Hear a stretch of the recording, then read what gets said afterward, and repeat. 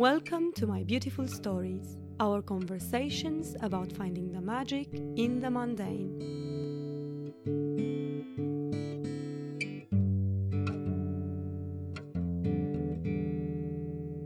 Hello and welcome to Series 3 of My Beautiful Stories, the podcast. This series is going to be very different to the previous two. If the first one was more personal and the second one was dedicated to the planet, this series is dedicated to you and to this year, 2020. We are halfway through the year now, and I think we are all starting to understand that this is a year that we will remember. So this series of My Beautiful Stories aims to create a safe space for our memories. Let's tell the stories of 2020, our stories, in their diversity and uniqueness. Stay with me until the end of the story that I'm just about to narrate, and I will explain more in detail how I envisage this next series of My Beautiful Stories. Before I move on, I also had a little favor to ask. Thank you once again for tuning in every time there is a new episode. We are nominated in the British Podcast Awards Listener's Choice this year, and the vote is still open. So if you like the podcast, please go to www.britishpodcastawards.co.uk/vote. Look for My Beautiful Stories and please do vote for us. It would be immensely helpful. This story actually starts before the lockdown. It was a cold winter morning and I had just gone out for an unwilling run sometime in January. And as usual, after the initial "my toes are freezing," I was actually quite enjoying it. And I was looking forward to getting back to a hot shower and my home. So I swirled around the woods, as I always do, and then I started running back through the houses. And then I reached the Rose Street, and this is a street with the most beautifully manicured roses. There is a different rose, different color in every single garden. Yeah, I think they must have a competition that we are not aware of. They must do, and they still had roses in winter, I don't know, January, February, or when this story actually takes place. And just as I was running past these beautiful roses, the bin truck comes by, and I came really close to them. Suddenly, one of the bin men bends down and picks a rose that had just fallen to the ground and gives it to me. This beautiful yellow rose. And I was a little bit disconcerted at first. I didn't really know what to do, how to react. I was taken by surprise. And maybe I didn't even react as well as I could have. But I did take the rose, and then I carried on running home. I kept it close to my chest so that the petals don't fall off. Yeah, and when you got home, all the kids started asking, where did you get that rose from? Everyone asked, and I had to tell the story all over again.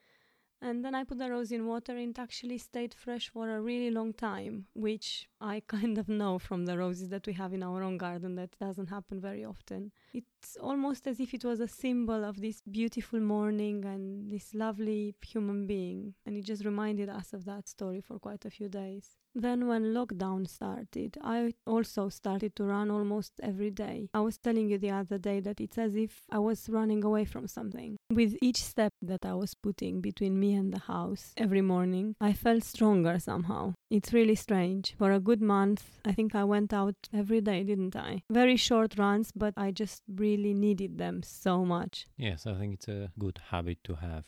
It makes everyone just that bit calmer for the rest of the day. Anyway, I kept meeting the bin man, and his attitude never changed. He was always smiling, always saying hello. A mini conclusion from this story that I really wanted to share with you is that in those weeks of quiet and isolation and lockdown, it was those little gestures like this one that became really important, and we definitely started to notice them more. It's interesting, in times like this of quiet, of silence, everything counts more. If you receive a letter from someone who's far away, or even someone saying hello or not saying it, you become aware and attuned to how things change and to whether something happens or not. Like, I remember we were walking on the common around where we live, and at the beginning of the lockdown, everyone was saying hello. But towards the end of the lockdown, weeks in, that habit kind of died down and there was not such an acknowledgement of people walking past you as at the beginning. I think also why these small gestures are so meaningful is because sometimes they don't seem much to us, but they're really meaningful to another person. It often happened to me that people after even a couple of years told me, well, that really mattered, what you said or what you did. And I guess they don't tell me if I did something wrong, but I definitely, in some of those occasions, I thought, oh, wow, really? I didn't think much of it at that point or any other time until then. So I think it's just worth spreading them around. And even if some of them it's the jackpot, it's still worth it. That does lead me all the way back to when I was researching for the PhD. And I think I mentioned this before, that I was really surprised at the way people were connecting the bigger story, this happened and then I got married and then I got divorced, to the little anecdotes that were interspersed in their narratives. These little gestures, these little moments when time stood for a bit and they remembered. And I guess that's what we are aiming to capture with this new series. We know that 2020 will be a special year. It's just so clear from many respects. So now that we are in the middle of the year and we are aware that it's special, why don't we try to retain these memories? Be it the anecdotes, the little things, the little gestures, or the bigger things that have happened to us. Why not find a way to keep track of them, to diarize them in a way? My aim with telling our narratives is for us not to forget. It's so easy to do that. It's so easy to put a certain part of our lives behind. And I always go back to that year when the Romanian Revolution happened in 1989. And what I've discovered is that by telling and retelling my own story of the revolution, I have passed it through the filter of time and memory, and I have changed it. But what's important is that I have not forgotten it. It stays alive and full in my heart, and it does influence any future actions, any actions that have happened since then. So it has been a difficult year, and definitely not how I expected it to be, and I know for a lot of our friends that's been the case. But I do not want to forget about it. I want to learn, and there are a lot of stories that we need to remember. I do not want to forget about my friend's mother passing away with no one at her side. I do not want to forget the different birthdays that each of my children have had and will have. Yeah, we were lucky because one happened just before the lockdown. We went to the cinema and they just reminded me today I cried on a children's cartoon. And, You did. And the other one will be just a quiz by the looks of it. It's been a very different year to what we were expecting, but amazing thing happened as well. The Planet Project is one of those. And then we are recording this just after the Black Lives Matter week, which has been a very, very moving experience. There has been a lot of pain, but there is a lot to learn as well. In my mind, this kind of year is simply condensed knowledge, a condensed learning experience. And one way or another, you do emerge changed. So this is what we would like to capture in this series.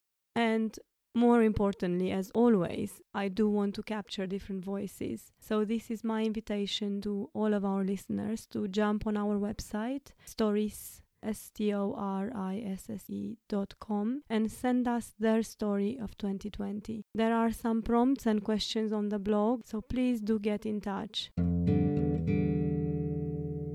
And now for the recommendation part of the podcast, you go first. So I thought what was a good example of a story when someone received some small but significant kindness gestures, probably quite a few, but just yesterday we watched a film about Edith Piaf, which is called La Vie en Rose. And it's not a perfect film, it's not a masterpiece, but it features an amazing performance, first of all. From Marion Cotillard. Yeah, it's absolutely amazing, worth watching just for that. And her life was tough, and there were a lot of not nice people she met, but in certain key moments of her life, I think she was given certain small gestures that really help to keep her on her track. Yeah, give that a go. And I have a musical recommendation, a song that I kept hearing this week. It's by Tracy Chapman. I think the album is Matters of the Heart, and the song is Short Supply. And it also speaks about the things that come in short supply and are really meaningful. That's it from us. Wishing you a lovely weekend and see you soon. Yeah, thank you. See you next time. This is it from us. If you like the podcast, please rate, review, or subscribe.